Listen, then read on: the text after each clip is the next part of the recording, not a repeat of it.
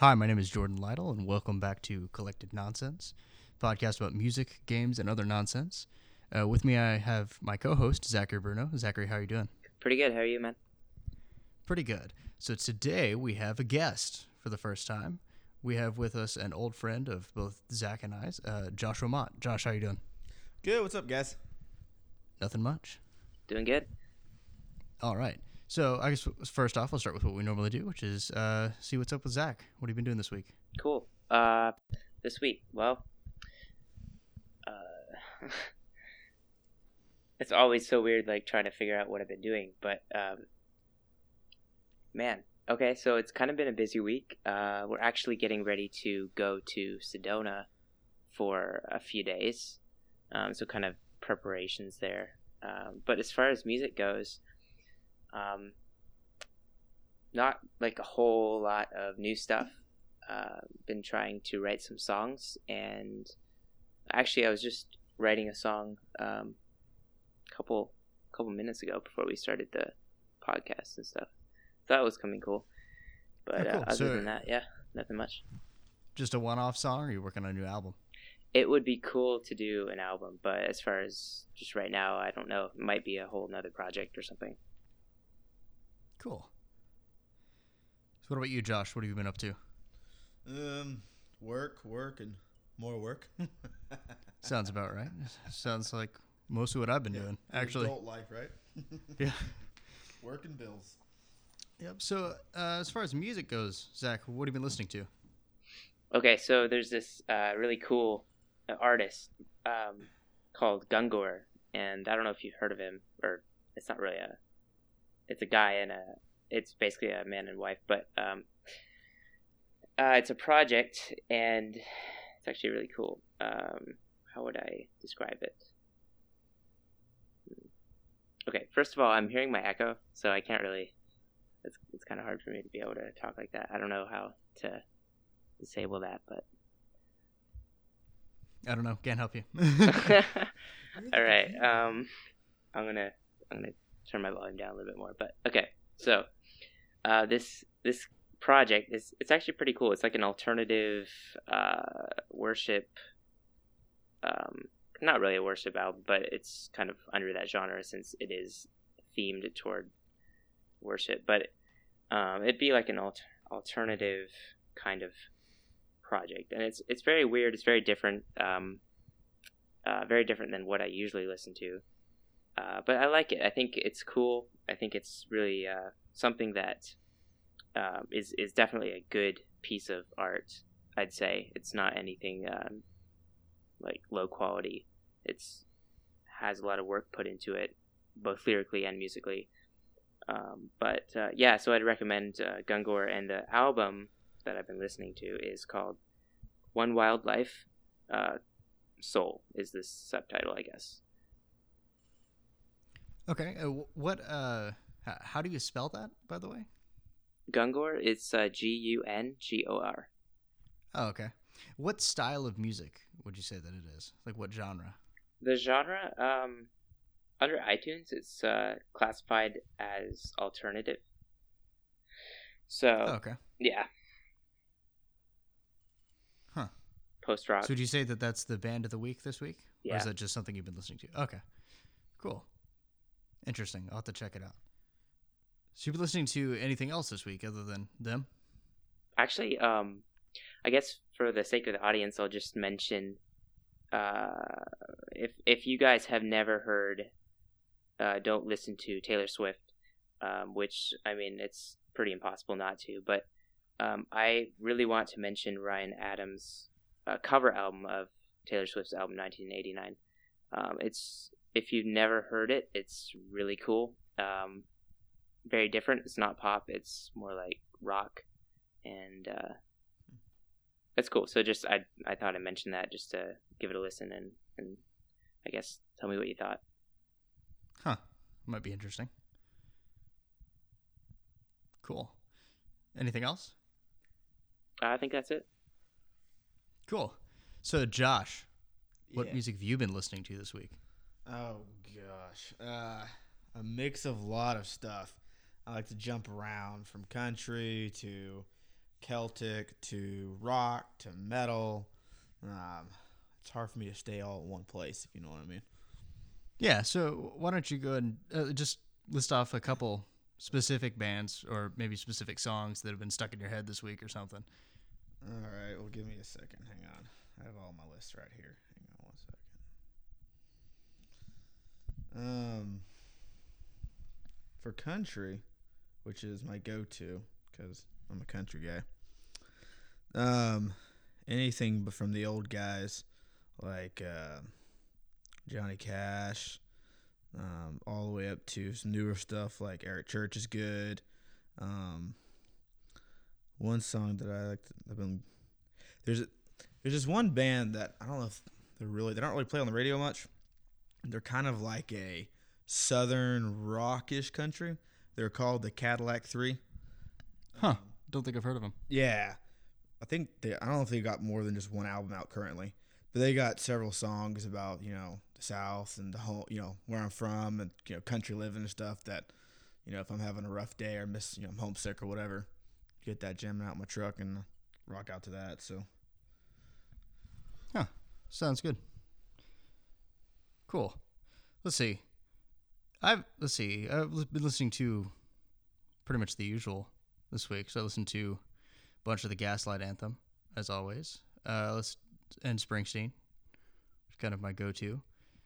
Let's see, what interesting stuff did I listen to? Oh, yeah. I went back and I ran across the song Bulletproof Heart by My Chemical Romance, which I had completely forgotten about, which is actually really good. I don't know, Zach, have you ever listened to that at all? I have never listened to that. I need to check that out. Yeah, it's pretty good. It's just the kind of stuff I used to listen to in high school. And yeah, other than that, it's mostly the usual. Oh yeah, on a music note, something interesting. A court recently ruled that the Happy Birthday song can now be used in commercial movies and stuff like that. Because before, It was legal, wasn't it? yeah, before I forget who held the rights to it, but for a while there's every time you would see a movie or a TV show or something and somebody would be singing Happy Birthday, they'd be singing some weird song that was not the, Happy Birthday to you. They were singing something really strange, and, everybody was always like, why is that? And I was like, well, because somebody held the rights to the Happy Birthday song and kept suing people for using it. Even restaurants get in trouble for that? Yeah, I mean, that's why whenever you go to a restaurant, they would sing Happy Birthday to you. They all had their own version or whatever. Yeah, so recently they ruled that because it's such a common thing, they didn't really own the rights to it to the point where they could sue people for it. So that's a new thing. And I probably should have looked up who owned it originally, but But yeah, so it was kind of cool. Yeah, Zach, did you see anything else in the music news that you want to bring up? That's pretty much it. Yeah, it's kind of cool. Yeah. So I guess we'll go ahead and move on to talking about games for a little bit because we've got a lot of stuff to talk about. First thing being is that a lot of voice actors for games have been talking about potentially going on strike. So there's this organization called SAG-AFTRA, which stands for the Screen Actors Guild, and what was the second bit? Anyway, the point is that it's a union, essentially, that a lot of voice actors belong to and a lot of actors also belong to. And so they've been talking about potentially going on strike to try to renegotiate some of their terms for doing acting for games, because the last time they did that was when I was like 4 or 5. So it's kind of been a while. And it's kind of interesting because one of the things they're trying to negotiate is being able to gain royalties on games if they do well enough. Because the kind of mantra for everybody has been that performance matters, and that the performance of the voice actors has enough of an effect on the game that it could mean the success or failure of the game. And that's kind of been a little bit controversial just because a lot of developers have come out and said, hold on, we work way longer and harder on this stuff and we don't even get royalties. So why should you get royalties? I was wondering, Zach, do you have any thoughts on that? That's a pretty interesting topic. I never really thought about. I guess recently, just being involved in the game kind of world, I've kind of been able to see that there are some voice actors out there that are independent and kind of more contract-ish.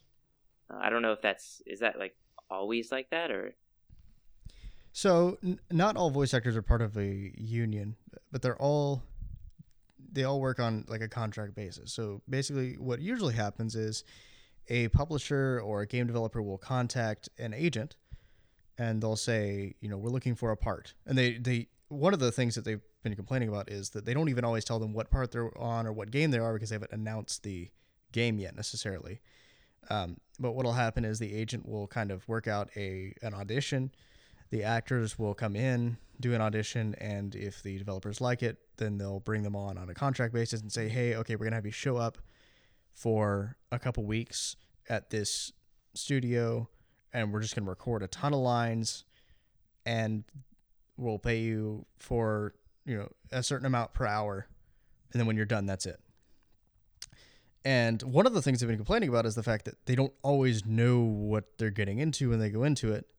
And in some cases, they're coming in thinking they're going to do voice acting, and they end up doing voice acting and having them do motion capture, which they're not trained for, or which is a lot more strenuous, and only getting paid the voice acting rate, and all sorts of crazy stuff. One of the other things they want is to get paid higher rates when doing extra stressful voice acting work, because there's a difference between just showing up and reading lines and doing a ton of death screams and stuff like that. Like, that stuff can actually cause you to lose your voice, which at that point means that they may not be able to do other gigs for a while until their voice comes back, and all sorts of stuff.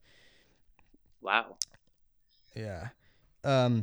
Yeah, so here are some of the things, according to Forbes, some of the things that they're planning on asking for if they do go on strike, which they haven't decided they're going to yet.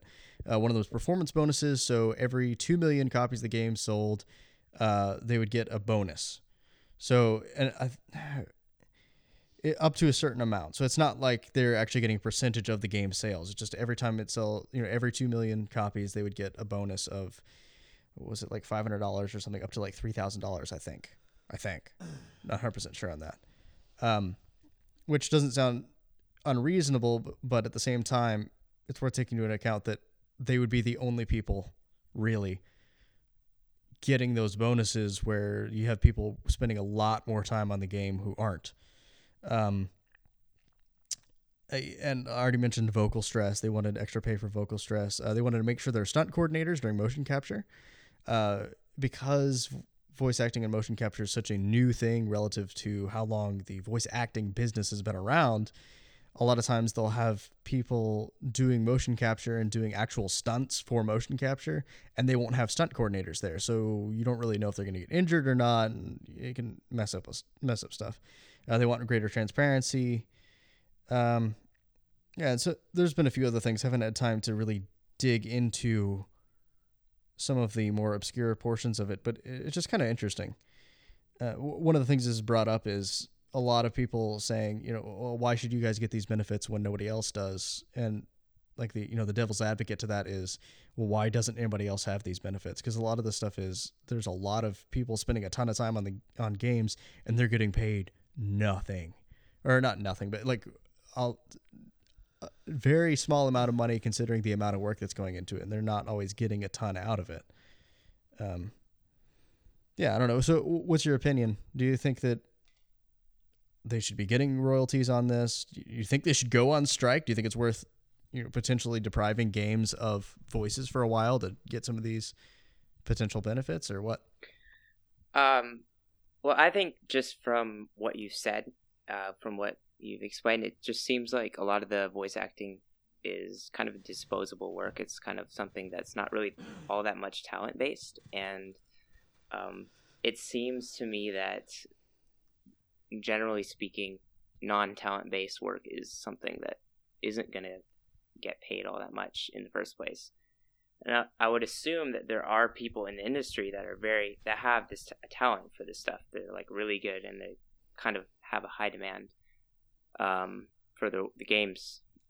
Game developers really want to have them in their games. So I would assume those people especially have higher pay, have more demand, and they can kind of set their own rates and stuff. But the people that are kind of low in the game, so to speak, just don't have that demand, and they really don't have that much talent, or they haven't shown it yet. So they can't really ask for that much of a raise. But then again, I don't really know the industry that much. What about, yeah. So that brings up an interesting point. Up until now, like I guess 90s to early 2000s, it wasn't really performance based at all. And a lot of it was, hey, look, we just need somebody to say, go, go, go, enemy sighted, and, make a few death screams. And lately, as games have become more and more story based, and as we've moved to games being a little bit more reliant on voice actors being able to voice these lines with the correct amount of performance and actually be able to act, it's become a lot more performance based, which is kind of what's caused this shift.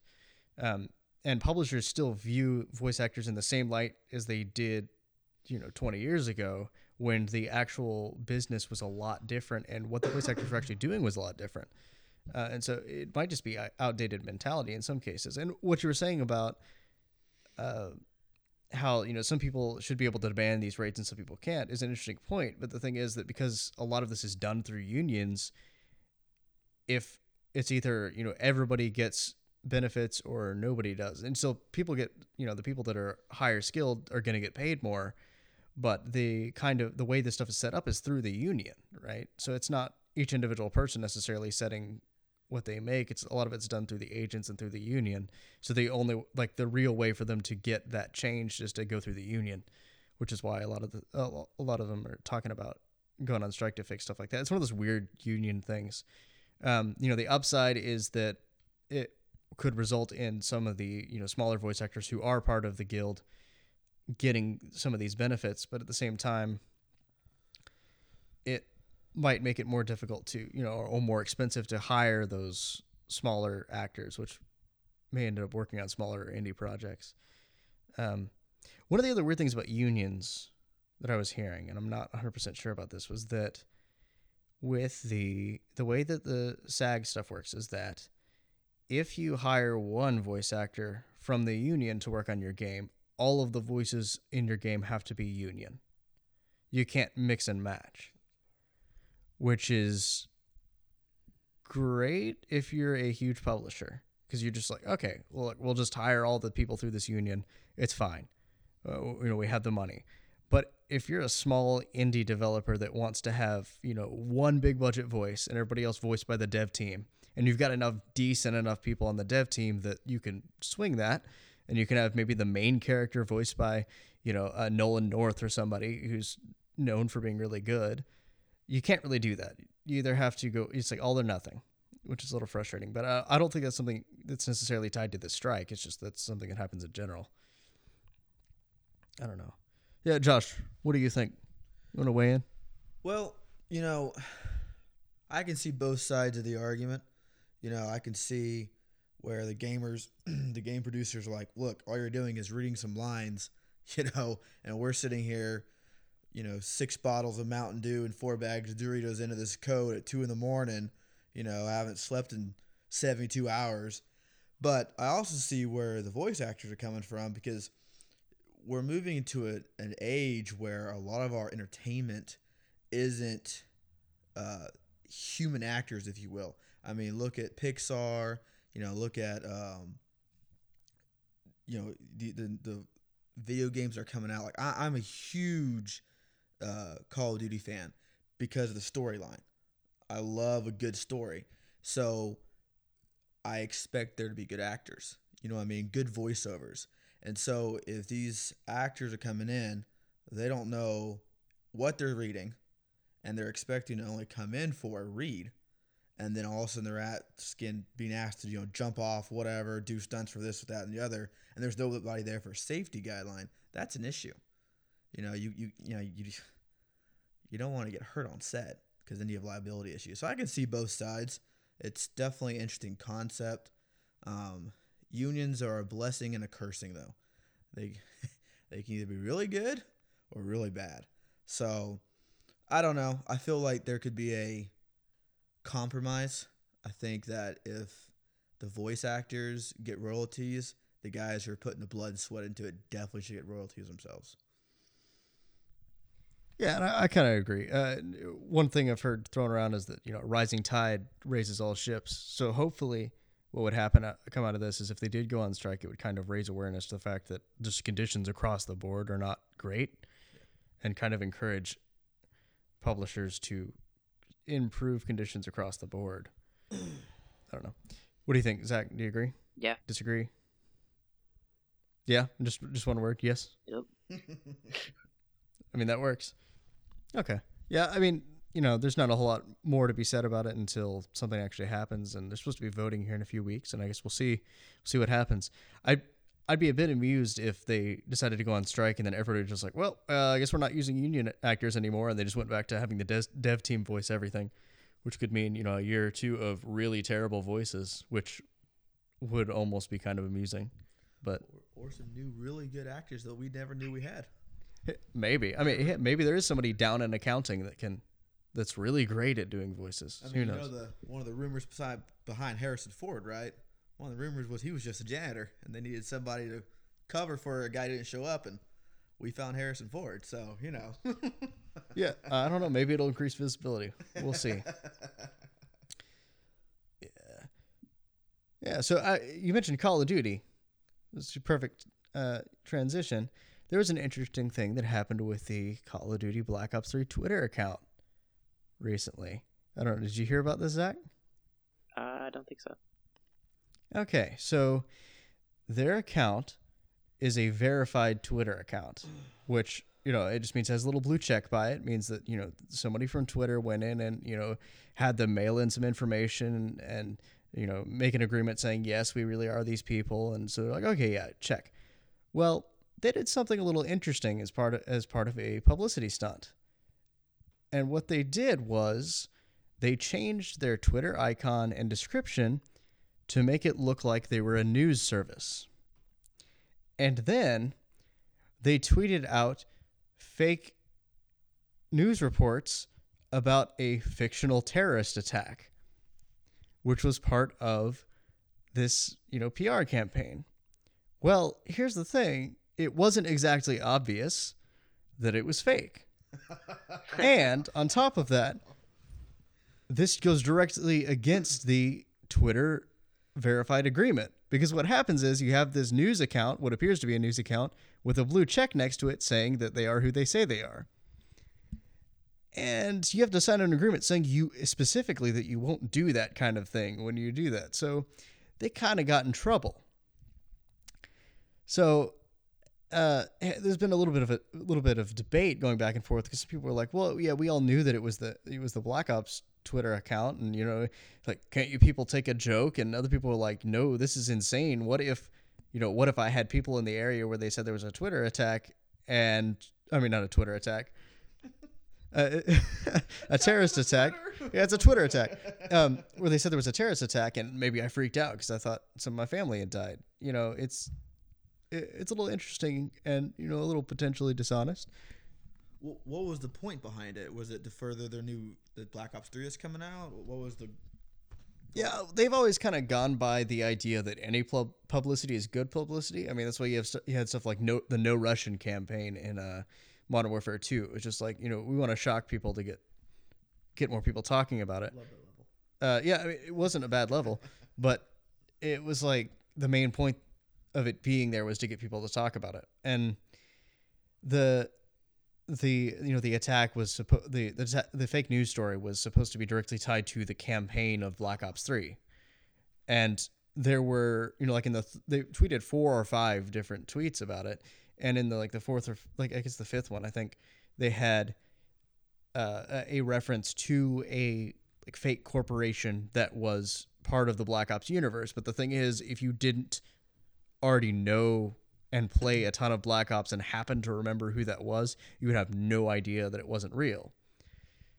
So I don't know. I mean, yeah, Zach, what do you think about this? Do you think this is a great PR move, or do you think maybe it was a bad one but it was acceptable, or what?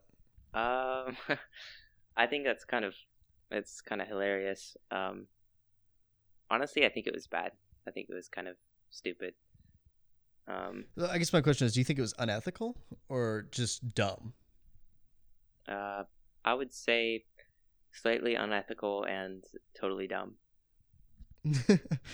Yeah, I mean, I kind of fall in the same place, and I guess the one of the bigger issues was the fact that it was a verified account too, and that it wasn't like The Onion, where everything that The Onion posts is fake, and they write their headlines in a way that you can tell that it's fake. It was one of those things where it presents itself as real, and it's just really, really dishonest and sketchy overall.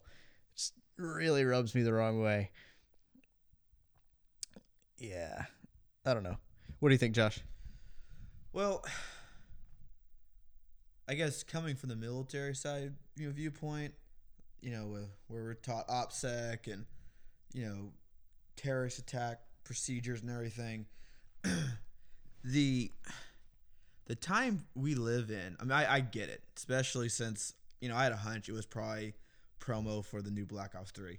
Okay, but the fact that we live in an age where we are legitimately fighting a war on terror, and we never know when the next, bomb will go off, on home soil. I mean, we had a school shooting this morning.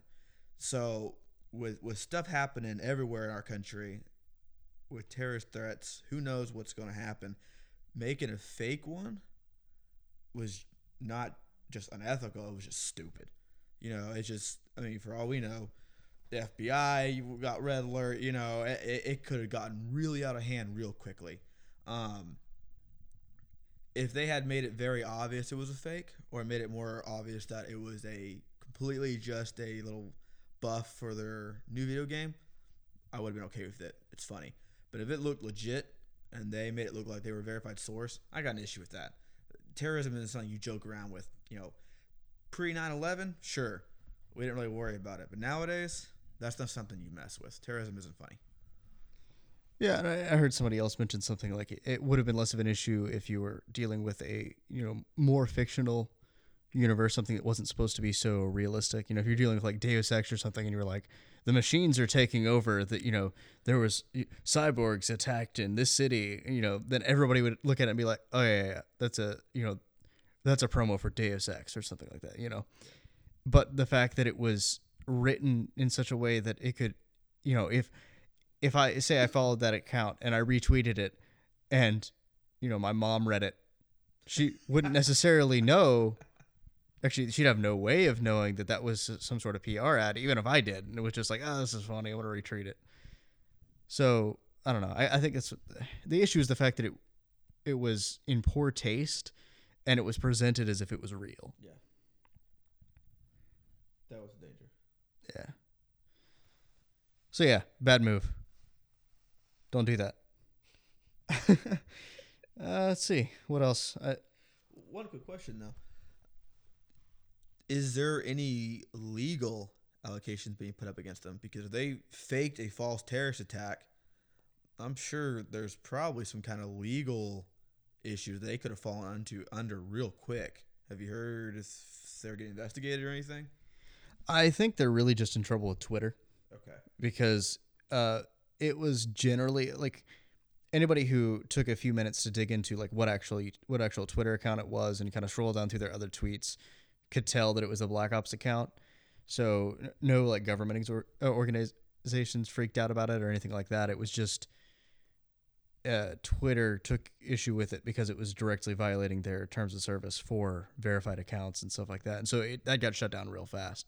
I feel like if it had been any more vague, or if any legitimate news sources had freaked out and picked it up, because things like that have happened before, then we might have a legitimate legal issue. I don't know if that qualifies as fraud, but it seems like the kind of thing that would. I don't know. Yeah. Well, we'll have to see. Maybe there'll be a little bit more fallout from it. Fun to talk about, at least. Let's see. What else? Something interesting. I think we talked about a few weeks ago, the Deus Ex pre-order scheme. Do you remember if we talked about that, Zach? I know I meant to, but I don't remember if I brought it up. I can't remember that. Okay, well, I'll just kind of go over it. again. We were talking about pre-orders a little while ago and some crazy stuff, and the Deus Ex devs, or the publisher, decided that it'd be a great idea to have a pre-order scheme that worked like Kickstarter, where you'd have, based on how many people pre-ordered the game, different things would unlock, which is a little not ideal to begin with, because it means that potentially there are pieces of the game that you could never have access to if not enough people pre-order.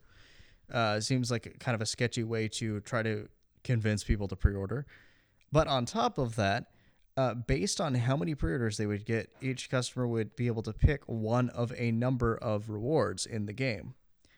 And what this means is that no matter how many of those tiers were unlocked, and no matter what you pick, there are always going to be things in the game that you'd miss out on because you have to choose. And they called it augment your pre-order. And it's like, you get to choose the experience that you have. But the problem is that no matter what you choose, there are things you're missing out on. So there was a huge backlash against this. People were not exactly pleased because, one of the things about Deus Ex was that you get to choose things in the game, not have to choose things only if you pre-order. And no matter how much you pay or what how early you pre-order it, you don't get all the game. So they recently backtracked a little bit, and I think they're still offering some sort of platform exclusive stuff, but they did release a message on their site talking about how they were, rolling that back and not going quite as crazy with the augment your pre-order stuff. Let's see if I can find it real fast. Yeah, so they're shutting down augment your pre-order. Well, it doesn't want to load, but anyway, the upshot of it is that because there was so much backlash, they actually backtracked on it and decided to scale some of that stuff back. I mean, what are your thoughts on it in general? Just that whole pre-order scheme, and do you think it was right for them to back down, or should they have just stuck to it, or what? Are you asking me? Yes. All right. Man, it's kind of hard for me to, putting myself in their shoes. I would not do that at all, but I can see why they'd possibly want to do it, if only just to make an extra buck. I'm not sure how desperate they are for money or anything. I bet they're not. But I mean, I wouldn't do that. If I was a game developer, I would definitely not do that. I think that it's kind of cool to have your own custom version of something that's not necessarily all that common, if you're comparing to your friends and stuff. But at the same time, to have to require the users to purchase a new version of the game to get something different, which I don't even know if that's even possible, but if it was, they'd have to purchase a new version of the game to get a different experience to try it out, and that's kind of pricey to do that. So I personally am a fan of either the pay once model or the free model. Yeah, I mean, it's one thing to offer DLC where you can choose to buy it or not to buy it, but it's another thing to just say, yeah, I mean, pretty much whatever you do, there are bits that you aren't going to get. And they tried to spin it as a positive thing, and just that just didn't go over well with the Deus Ex fan base. So I don't know. What do you think, Josh? You come from a little bit different gaming background. Yeah, well, I got Deus Ex back when it came out because I thought it was awesome, the idea that you could mod yourself in the game, right? Which is a fundamental part of what made the game so cool. So, I mean, it boils down to the fact that you didn't make it, I didn't make it. The guys at, Deus Ex, whatever, what the company is, I forget their name, who makes Deus Ex, they made it. So they can choose how they want to sell it. But how they choose to sell it will reflect the model they use to sell, I guess what I'm trying to say, is going to affect their sales. So if you tick off a lot of your customers, that's probably not a good idea. And I would be very upset finding out that I wouldn't be able to get the whole game regardless of how much I paid for it or how early I pre-ordered it. That doesn't seem fair to me. So I kind of agree with the customers. I'm like, okay, yeah, it's your game, and you can do what you want with it, but now I'm irritated. So now I might not buy a third one. So I don't really think it was probably the best business proposition, especially when you came out with one concept and you advertised that and you got such a huge positive feedback and then you change it that quickly. That's just not good marketing, in my opinion. Yeah, I mean, I kind of have to agree. And, I kind of feel bad for the developers, too, because it wasn't the developers that actually, came up with the whole scheme. It's the publisher that did it. And so, it's got to be kind of frustrating as a developer working on something to be like, yeah, we know our fan base. We know what they want. And the publisher will be like, yeah, we can sell them on this scheme. Charge them a bunch more money. And the developers will be like, no, don't do that. You're going to piss them off. And they're like, no, it'll be fine. They'll buy it. And I'm glad they at least backtracked on it because, I mean, I didn't want to buy it the way it was. And I really want to play more Deus Ex because I played a bit of the first one. I really liked it. And I played Deus Ex Human Revolution 2 or 3 times. It was great. But yeah. So I'm glad that we don't always see fan outrage actually having an effect on what the companies do. A lot of times they just ignore stuff like that. But it's really nice to see some like a publisher actually listening for once and being like, oh, we actually might have messed up. Maybe we should fix this. Have they put anything else out besides Deus Ex? I think the publisher has. I'd have to go look it up. That might have something to do with it. This is their first big breakthrough. And they're counting on more successful games. That might have something to do with them going, maybe we should rethink this idea. Let me look and see who it's published by. I feel like it's a pretty big publisher. So, it's the publisher is Square Enix. Yeah, that's so I mean they're huge. So they're used to kind of being able to get away with whatever they want, and a lot of the things that they used in the pre-order scheme were, or at least pieces of it, were used in other things and were able to be successful. It's just that combination ended up being really bad. Just the way that it went down and everything, and the way that they tried really hard to sell it as a positive thing when all the fans were looking at it and be like, wait, hold on. So you're telling me that I have to choose between which portions of the game I get based on, you're like, and I don't get both. There's no case where I can get both. I can't even pay more and get both. I just don't get it. It's like, that doesn't sound like a good thing to me. Like, no, yeah, it's good. So, I don't know. I think it was just one of those things where it sounded really great on paper to the publisher and did not sound good to the customer at all. And they finally realized it and fixed it. So, it happens sometimes. Yeah, it happens. So, yeah. Any final thoughts on that, Zach?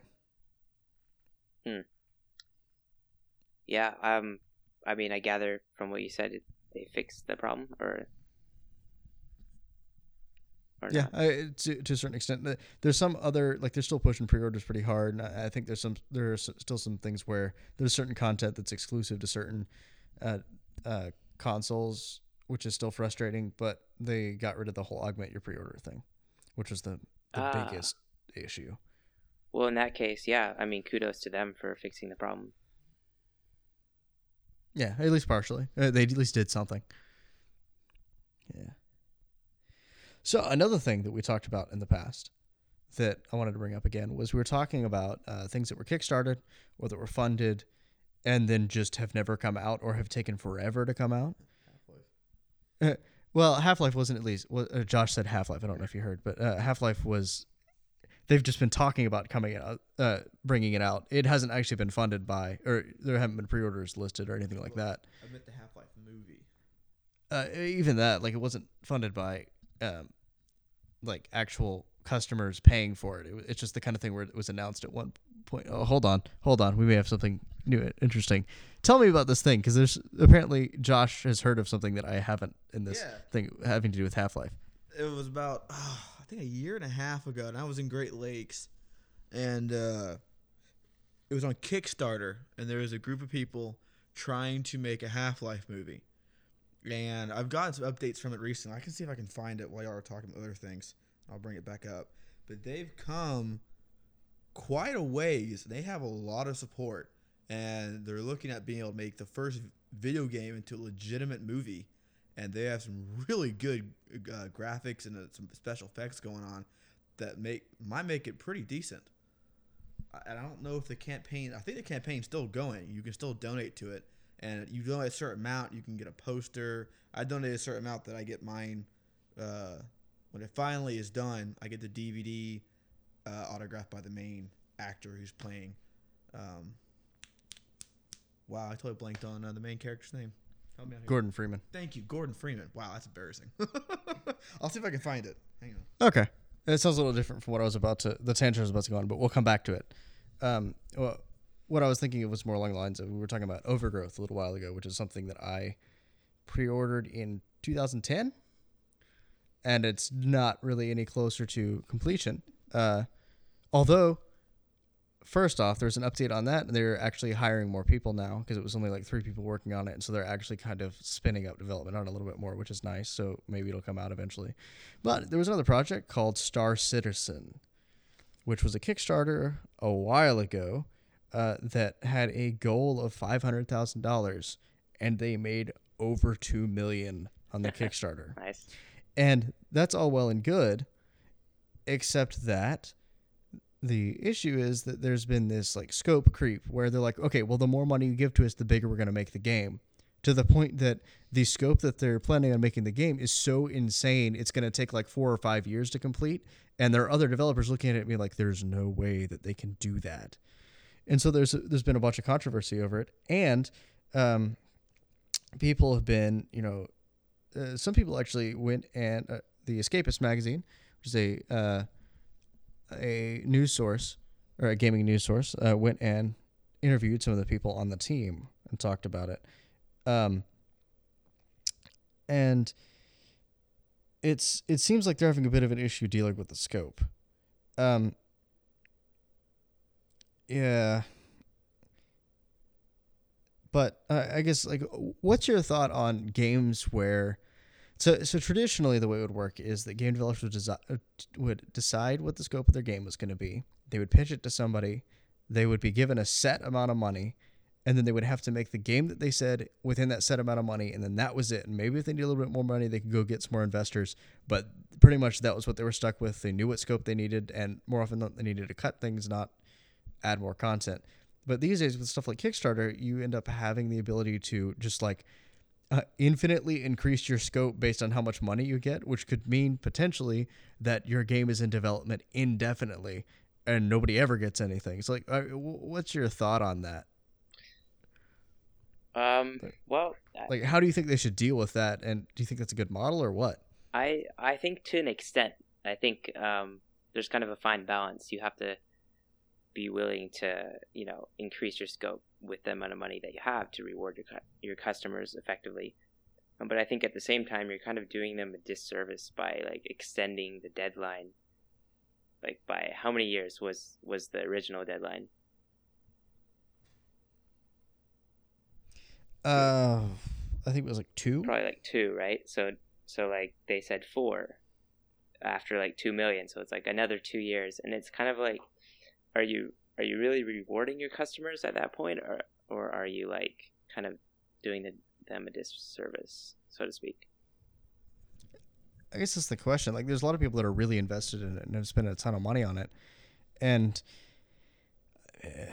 maybe some of them are happy with waiting and just waiting and seeing if it gets bigger and bigger. But I kind of have the feeling that, like, when it comes out, if it comes out, it's not going to be what anybody expected. So I'm sure there's some people out there that's like, look, I don't want all this extra stuff. Just finish the game that you promised and just put that out, just that. Yeah. And like the scope is so insane. Let's see. There's a quote from this Escapist article. Quote, according to several former employees and industry veterans, the reason Star Citizen is so popular is because it's never been done. And the reason it's never been done is because it can't be done, at least not with $90 million, which was kind of what they were pitching, trying to get after the Kickstarter, after they'd increased the scope. Whoa. And yeah,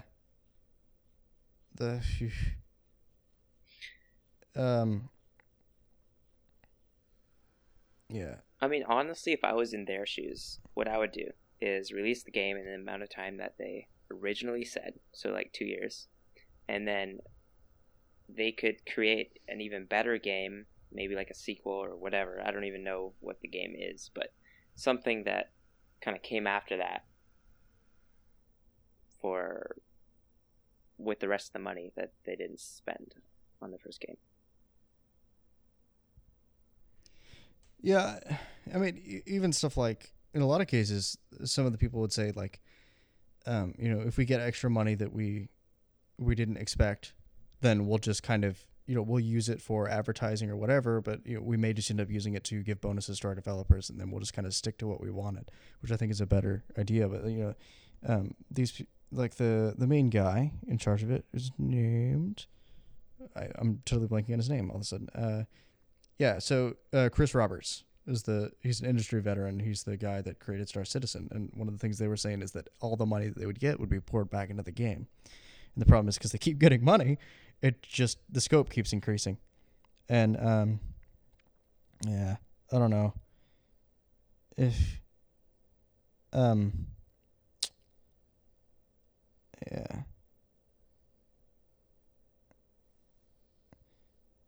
I'd say that's pretty impressive though, for a game to make like almost $90 million.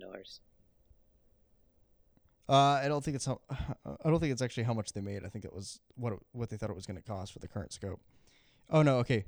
In August 2014, the campaign reached $49 million. With Roberts stating that they still needed additional funds in order to sustain this level of development. Oh, and the game has to this date raised nearly $90 million through crowdfunding. Okay, yeah, so that was right. I just needed to check that. It's according to the Escapist, by the way. Yeah.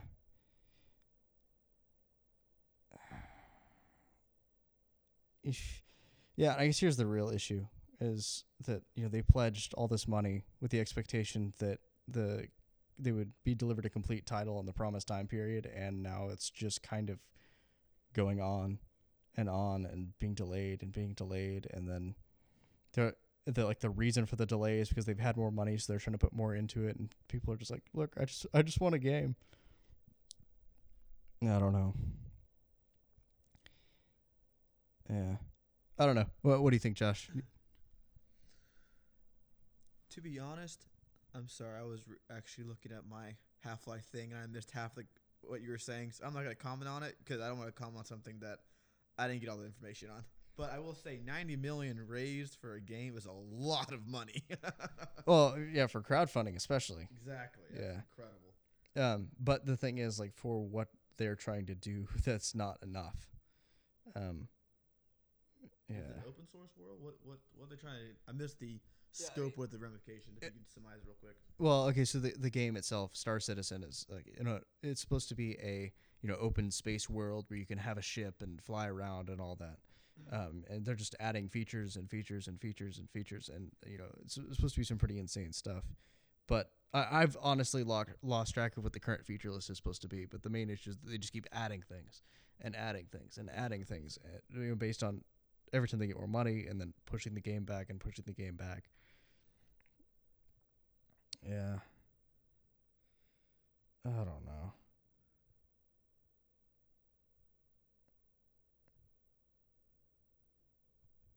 And there's a bunch more issues. I would say just go. I'll link the article. Go read the article to see some of the. There's been some internal development issues on top of the money issue, but I think the main thing for me was that, it's frustrating as somebody funding things or helping to fund things to, send money to a project and then have them change the scope of it on you. Because you're like, okay, I see this specific thing. They kind of laid out specifically what they want to do, and I want that to happen, like specifically that. And then when they're like, oh, well, we got so much money, we're just going to change the scope of it now. And you're like, well, maybe I don't want something with infinite scope and infinite number of things I can do. And maybe I just wanted, a small space sim where I could fly around in one ship and do a set number of things. Even their original pitch was pretty ambitious, but like, it's just getting to the point where it's insane. I don't know. Who knows? We'll see. Maybe it'll come out in a few years and I'll just be completely wrong. But yeah. Anyway, moving on from that, let's go back to Josh and have him explain some more about this Half-Life thing, which is just kind of interesting. I'm kind of curious to see how that's coming along. Okay, so I'm not really a nerd, especially when it comes to video games. I'm more of I looked at the video games, grabbed the military shooter one, and I'm good to go. But one of the few ones I do nerd out over is Portal, right? I just love that game, and that game led me to Half-Life. Well, like I was saying earlier, about a year or two ago, I found this Kickstarter program that they were trying to make a movie out of the Half-Life games. I was like, that would be awesome. So, invested in it, lost track of it, forgot about it, but I kept getting their emails. So I just looked it up. The movie's called The Freeman Chronicles. The website's thefreemanchronicles.com. Excitingly, they are actually in the post-production part of the film. They've been working on it for over 2 years. I think it says in here somewhere they raised over $500,000. It's a garage project, if you will. It's a bunch of guys and gals who are just Half-Life nerds who are putting a lot of time, energy into this. And if you go to the website, the pictures look crazy awesome. It looks like it might be pretty legit. They don't have an official deadline when it's going to be done, but they on the website say keep your eye on the 11/8/15 date. Something is sure to happen on that date. So they're not really being specific. So I don't know if they're maybe going to release the first commercial for it to kind of give us a taste of what people who like me who've invested in it have been waiting for. I'm not really sure, but I'm pretty stoked. So if you're a big Half-Life fan, go check them out. And they're still looking for donations to speed up the post-production. So if you're interested, help them out. So I guess the thing like I'm curious about looking at that is like, do they have? It says it's like an unofficial project. Do they have like approval from Valve to use their trademark and stuff like that? Because like I mean they have. It doesn't seem like they've taken legal action yet, but that doesn't mean they necessarily couldn't, especially since they're accepting money for it. If I remember correctly, when I was looking at it, they got Valve's thumbs up just because Valve didn't feel like putting the money into making a movie, but they were just kind of curious of what can these guys do. So they didn't get any financial support from Valve, but I think they got all the legal actions cleared because it's down to the T exact copy some of this gear they're using. So, excuse me. If they did not get legal thumbs up, if you will, they'd be in some serious copyright problems because, I mean, down to a lot of the script from what I've read is verbatim from the game for some sections of it. So I really hope they got thumbs up because otherwise this movie is never happening. Yeah, I wouldn't put it past Valve to okay something like that because I know they actually there was a fan remake of Half-Life, like the original game, called Black Mesa, which is great. It's free and it's on Steam. And originally it was a mod, and the Valve, like people were kind of wondering if Valve would let them do that because it's using their trademark. And even though it was put out for free, it was like I don't know, like technically Valve could shut it down if they wanted to. And what Valve ended up doing was they contacted the developers, gave them access to the source engine source code. And we're like, yeah, we'll help you build your own version of the engine for this, and we'll put it on Steam. So they okayed stuff like that. So I wouldn't put that past them. I would hate to see something like that. People put tons of issues or not issues, but tons of time and working through tons of issues and tons of money, and then Valve just be like, no, we don't really want you using our trademark. That's what I like about Valve. I've always really appreciated their viewpoint, if you will, on just stuff like that. I've always seemed to me be kind of more of a laid back, more of a wanting to help people and encourage people to be creative and get out there and try new things type of company compared to others who they're just like, no, that's mine, don't touch it type of people. You know what I mean? I've always liked that about them. Yeah, I like that. It sounds interesting. I don't know. Had you heard anything about this project, Zach? And do you have any thoughts? I never heard about it. That's pretty cool, though. I've never played the game, so I kind of don't really know anything about. I mean, I've seen screenshots and stuff of Half-Life, but I've never really played the games. I do like Portal, though. Portal is pretty awesome. If they made a movie of that, Portal. that'd be pretty rad.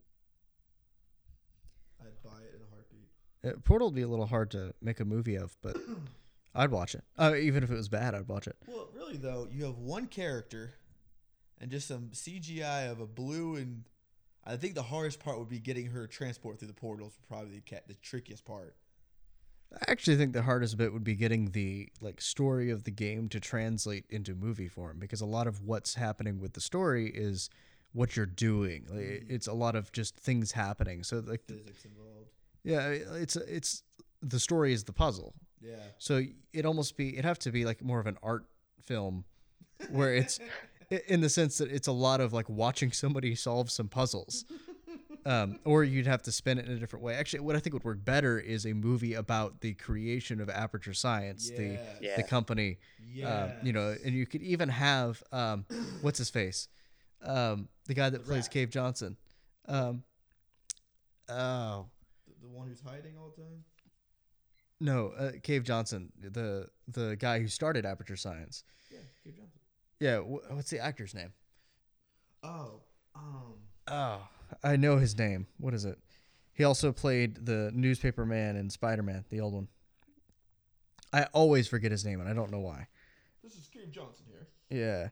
Yeah. Because he's an actual actor, you could have him actually play Cave Johnson, and it'd be great. J.K. Simmons. Yeah, you could actually have J.K. Simmons play Cave Johnson starting Aperture Science, and then have a whole story around that. And I think that would work way better. Yeah. Be great. Because the game just kind of gives you parts and pieces, and you kind of figure out that she's, well, I won't get spoiler alerts for people who haven't played it, but you kind of figure out the storyline. You're like, I'm in trouble. But you don't get all the juicy parts of where they went wrong, Yeah, Zach, did you ever play Portal 2? I haven't, sadly. Okay, so you should. Like a lot of the stuff we're talking about, like with Cave Johnson and all that, is from Portal 2. And Portal 2 is just like Portal 1, but way better. The storyline gets really intense in Portal 2. Yeah, it's good stuff. Dude. Yeah, so I don't even know how we got off on that tangent. The Half-Life thing. Yeah. No, it's all good. Let's see. We got a few more things. I mean, we're gonna run overtime today, I think. A little bit. Not much. It was an interesting thing. So back in the day, one of the first few video games that I played as a kid, they had game consoles set up at McDonald's back in the day. Remember that. And I distinctly remember going and playing. They had, I think, a PS1 set up at one point, and going and playing Tony Hawk Pro Skater 2, which was real fun. And I actually have it. It's sitting not 10 feet away from me, and I played a little bit of it yesterday. It was a great game. Well, they just came out with a new one, Tony Hawk Pro Skater 5.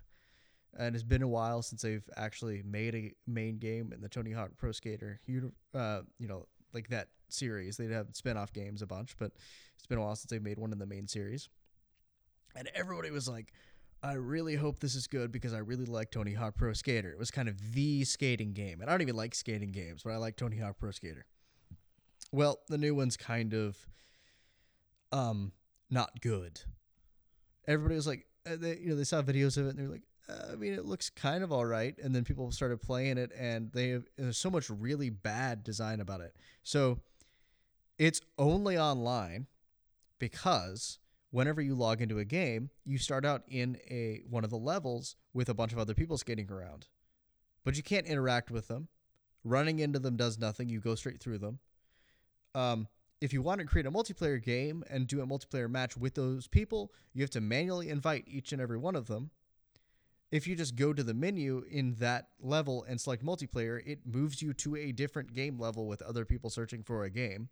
If you want to load any of the challenges in that level, it reloads the entire level, takes all those people out, and puts you in it by yourself for no reason. It's not good. And apparently it's super buggy too. So just worth mentioning. Like, I don't know. It's really disappointing to see stuff like that where it's like, oh, a new game that I remember from my childhood, or a new game in a series I remember from my childhood. Oh, it's not good. I don't know. Have you ever played Tony Hawk Pro Skater at all, Zach? I haven't, no. Well, maybe once or twice. It's really good.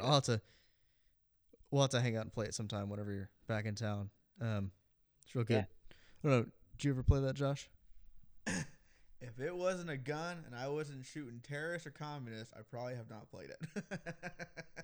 I do really want to make a skateboarding game with like swords or something where you like skateboard around. And I know there was a game that had a skateboard that had guns. What was it? It was recent.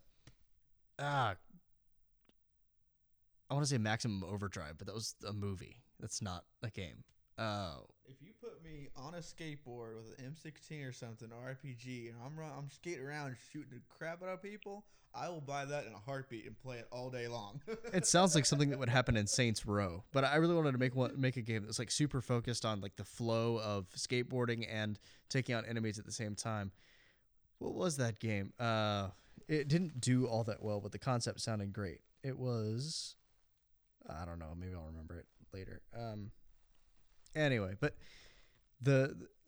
just the point being, it was a really good, solid skating game with, just based on the flow of doing tricks and going from, going from a jump to grinding on a rail, going down stairs, going up ramps, and all sorts of stuff. It was cool. And then the new one was just not good.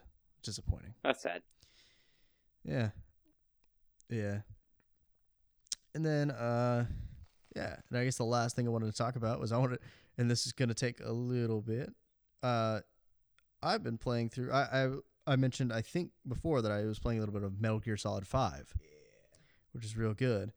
And I kind of took a break from playing that and went back to play all the ones leading up to it because I'd only played Metal Gear Solid 2, and that was when I was in high school, so it was a little while ago.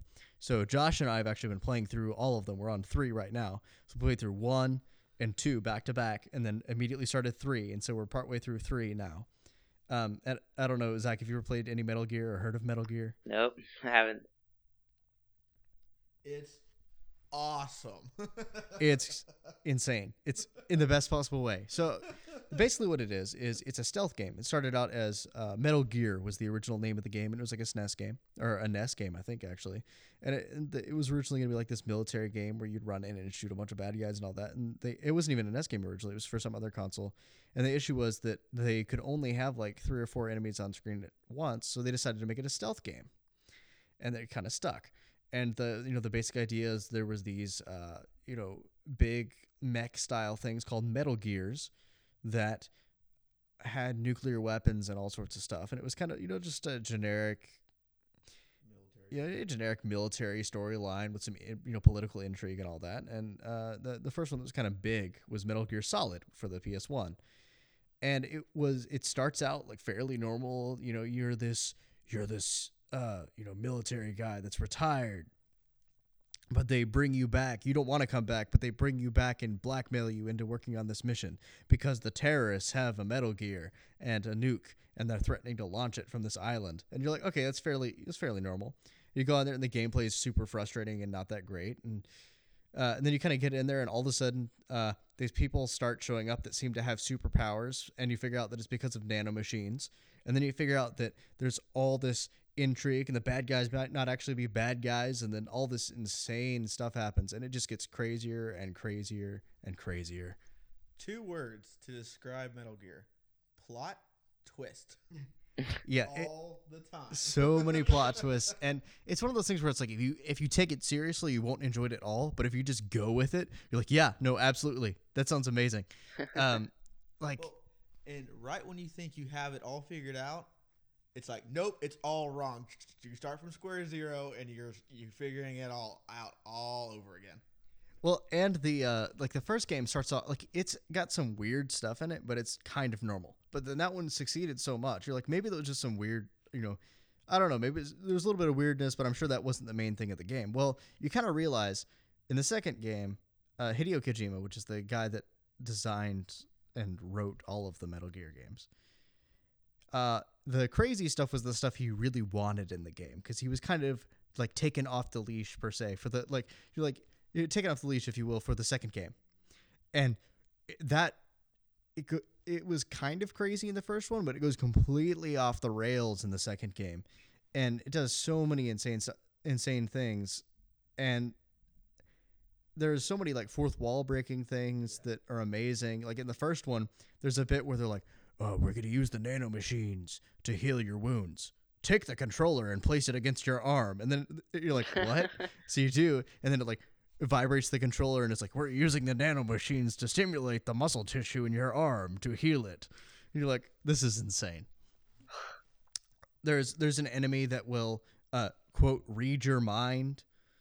And what it does is it, like, looks at the save card and reads off the names of games that you've been playing.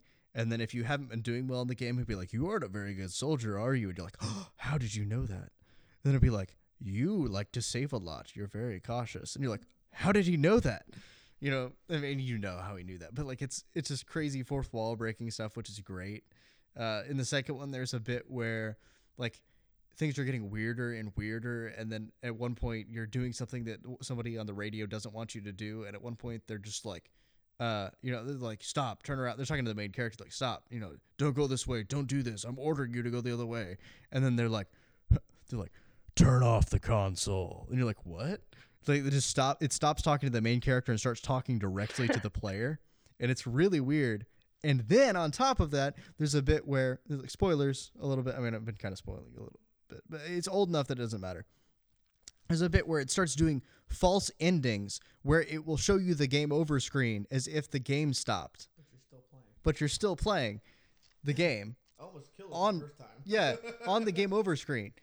It's insane. The new game has a bit where a whale that is on fire swallows a helicopter. It's insane. Is that in 4? It's in the 5th one. Yeah, Josh has no idea what I'm talking about, but it's so insane. It's so great. But I guess the thing that I like, what I really want to talk about is what I enjoy the most about it, and it's that it got this weird. A lot of people don't like this about it. It's got this weird dissonance where 1 minute you're doing some really wacky thing, and crazy stuff's happening, and they're breaking the fourth wall, and the next minute you're like, the characters on screen are having some sort of serious, like, philosophical discussion about the meaning of life. And I just really enjoy the way that it just jumps back and forth like that, and just strange stuff happens. Like the first game, like the main point of the game, and you don't even figure this out till the end of it, was the fact that, like, it's about how it's about, like, finding meaning in life and stuff like that. And the second game is about what was it about? The second game is about the idea of reality and whether, like, anything actually exists or not, and whether it even matters if anything exists or not. And just weird philosophical stuff that keeps coming back, and you're like, okay, 2 minutes ago you were telling me to turn off the console and stick the controller up against my arm, and now you're trying to teach me some sort of philosophical lesson. I don't know if that works on a serious standpoint, but I enjoy the fact that somebody tried that. I don't know. Anyway, you should play it. Yeah. It's good. I mean, you have to get over the very old resolution, the old gameplay style compared to, the new stuff we have like Call of Duty. But just the fourth wall breaking, the unbelievable plot twists that, keep you going. The storyline is just mind blowing. Hard to keep track of too until the end, and everything comes together, and then you're sitting there going, okay, does that all make sense, or am I just as confused as I was 2 hours ago? And like, I want to keep talking about more of it, but there's some actual substantial plot twists that I'd end up spoiling. The thing is, like, you almost have to play them all back to back in order to understand it, because, like, I played the second one 2 or 3 times, and the plot twists got me again. I didn't remember them because I didn't understand it. And, like, there were still multiple points where I was just like, what? There was this one point, I won't say what it was, but we're sitting there, and one of these characters say something, and we both just start yelling at the TV, what? No! And I look at Jordan, I'm like, how would you forget about that? And he's like, I don't know. And we were just staring at the screen like, okay, everything just got really weird really quick. Well, and there's a lot of things in the game where, like, there'll be a plot twist which doesn't even make any difference to the main story. It's just like, oh, and by the way, there's this character backstory, and here's a plot twist about that character that you didn't know about. And like, it's just it doesn't matter the main plot, but it still psychs you out. You're still like, yeah, because you didn't expect it. What? Why? How does that? Okay, all right. Eventually, you just either agree with it or blame it on the nanomachines. It's just one of the two. Yeah, it's it's all about those nanomachines. Those nanomachines. Oh man, it's insane. It's great. You should play it. Yeah. So anyway, enough Metal Gear. This is the thing is like I want to talk more about it, but I don't want to spoil everything if you haven't played it. Yeah. It's one of those things where maybe even if you want to play the newest game and you don't want to play through all the old ones, at least go look up some gameplay of it and just watch through the old games. Because it's kind of the way to do it. If you can find somebody playing through it and just watch all of it, it's worth watching for the story because it's so insane, and it's worth enduring the like weird gameplay that's not very good in the first few ones just for the story because it's so insane. Well, and Kojima links back. He keeps making references to previous games, so it's like if you didn't play the first one or don't understand what happened in the first one or the second one or third one isn't going to make as much sense as it's supposed to. So you really need that ground foundation of what's already happened, who all the characters are, to really appreciate the following plot twist and just the mind blowing of oh my goodness. Yeah, like you can enjoy it without understanding the other stuff because like when I played the second one, I thoroughly enjoyed the insane storyline. I had no idea what was happening, even less idea than I had now because I've played the first one now. But yeah, you kind of gotta. You'll enjoy it most if you actually understand what's happening because you'll see characters pop back up and you'll just be like, oh, I know what they're doing there. And he'll constantly make callbacks to things that happen, especially in the second one. There's a ton of callbacks to the first one where things will happen. Or actually, no, there was something recently. We're playing the third one and a character said a line to another character that was called back in the fifth game that I just now started playing. And I only noticed it because I just played through the other one. The same scene explained why the same character, or the character that a comment was made to, was doing and using certain weaponry in the first two games. So, because the third game is like a prequel to the first two games, if that makes any sense at all. It does to me, but it may not. I kind of want to play this game. You definitely should. You need to. At the very least, watch gameplay of the first 4 and then play the fifth one.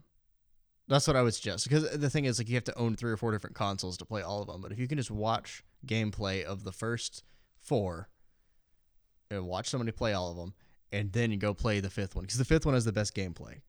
Like it's actually a good game from a game standpoint, and the other ones weren't bad, but like they're just really, the controls are not fun. But yeah, definitely. But yeah, I think we'll wrap up the Metal Gear discussion, and They could go on for hours. yeah, we could keep going for a while. And actually, 2 more things before we go. That not about Metal Gear, but just little random things. We've mentioned Miracle of Sound before on here. In case you don't remember, he's a guy that writes songs, usually themed around a particular video game. He'll pick one and then write a song from the point of view of the main character or something like that. And right now there is a bundle for charity where you can buy like all of his stuff. And I need to see. I'll add a link to it in the description. But yeah, go buy that. It's all good stuff, and I think it's one of those like pay what you want things, or you have to pay very little or something. It's no matter what it is, it's a good deal. It's good music. What games, off the top of your head, do you recall? Recently he just did a Metal Gear song. He did a Mad Max song, for the movie, even though he normally does games. He's done a Witcher song. Like basically, he's done Fallout songs. Basically anything that he plays and enjoys, he'll end up writing a song about, and it's all good stuff. And it constantly gets better. He also just recently released a metal album called Metal Up, which was really good. And that's on iTunes right now. You can go buy it. And I think that's actually like if you pay over a certain amount, you'll get it as part of this bundle too. So just go buy the bundle. What's his name? Miracle of Sound. So yeah, and then one more thing that I discovered recently, which I might do because it sounds awesome. is something called IndieBox. And we're not sponsored by them. It's going to sound like we are because I'm going to talk about it for a minute as if they're a sponsor. IndieBox is a service that you subscribe to for, I think, like $20 a month or so. And they will send you every month a boxed indie game, which is not something you normally see. And that box will contain various things having to do with the indie game, including a USB stick with the actual indie game, a manual for the game, sometimes stuff like maps and stuff like that, like you used to get in actual box copies. There was one of them that was one of the ones they've done in the past was Towerfall, which is a old school platformer multiplayer combat game. And one of the things they sent with that was they had a USB Nest or SNES style controller that you could use to play the game with. It was in the box, and they give you both a Steam key and a collectible USB card thing. It's like a card with a USB thing that flips out on it, which has the whole game on it. So you basically have it forever. And I really want to start doing this because I like to collect games, and I've started realizing I buy a lot of games digitally, and that may go away at some point. And I'd really like to have boxed copies of a lot of these games, and it'd be really cool to get these boxed copies of indie games because they're like limited edition. They only get made by this one company and like once, and a lot of these indie games don't come with boxed copies any other way, and it's super cool. It's not super cheap, but based on what you get your money's worth, definitely. So that was just a cool thing that I discovered this week, which would be pretty cool. So yeah, I don't know. Like, what do you think about the concept, Zach? Think it sounds cool? Dude, that's pretty cool. Yeah. I don't know. I'm not usually a big fan of the whole pay a certain amount of money and get a box of stuff, because a lot of times it's stuff that you could just buy by yourself, and it's like kind of a mixed bag. And you're like, I mean, if I wanted 10 figurines of something, I would just buy it, but what am I gonna do with this stuff? But yeah, it sounds pretty cool. So yeah, I think we're gonna wrap it up. We ran a little bit long. I mean, I think only like 10 minutes longer than normal, but yeah. So, Zachary, if people want to find you on the internet, where can they find you and listen to your music and read the things that you write? I always struggle at this point because I don't know exactly what links to share and what links to leave out because there are so many. Just share your Twitter account. I think I'll do that. I think I'll just share Twitter. So if you can go follow me on Twitter, that'd be awesome. I'd give you a cookie, but I can't. That's twitter.com/Zachary Bruno. Yeah. And a bunch of other places, but whatever. Just leave that out. Would that be a chocolate chip cookie or an oatmeal cookie? Ooh, hard one. I'd probably say oatmeal raisin, but I have no I'd idea. vote for oatmeal, definitely. Oatmeal cookies are good. Yeah, the chocolate would melt. So So if you want to find me, I'm at Lytle Jordan on Twitter, LYTLEJORDAN. That's the only thing I do. So actually, here pretty soon, we did some just a few first impression things with some friends. We played some Guild Wars 2 and recorded a bit of that. And at some point in the near future, that will be up on YouTube, and I'll add a link to it. We also played some League of Legends, and that will be up at some point, but God knows when. So yeah. And Josh, do you have anything you want to plug at all? Things you want to send people to read? No. I don't have a very big internet footprint, and I keep it that way. Yeah, I mean, I figured, but I figured I'd ask out of courtesy. Well, I appreciate that, good sir. You want to send people to your Google Plus page? I need to delete that. Don't we all? Year in high school. Google Plus, man. I think I checked it. I check it once every 6 months, and there's maybe 2 more posts. It seems like it waits for Facebook to post up and then just copies and pastes, and it's like, oh, we're still here. For a while, all I ever did was just copy what I was posting to other things and just had it auto post there. Yep. And then I eventually stopped doing that. But yeah. So on that note, I think this will be it. So thanks for listening, and until next time. Yeah. Take care. All right.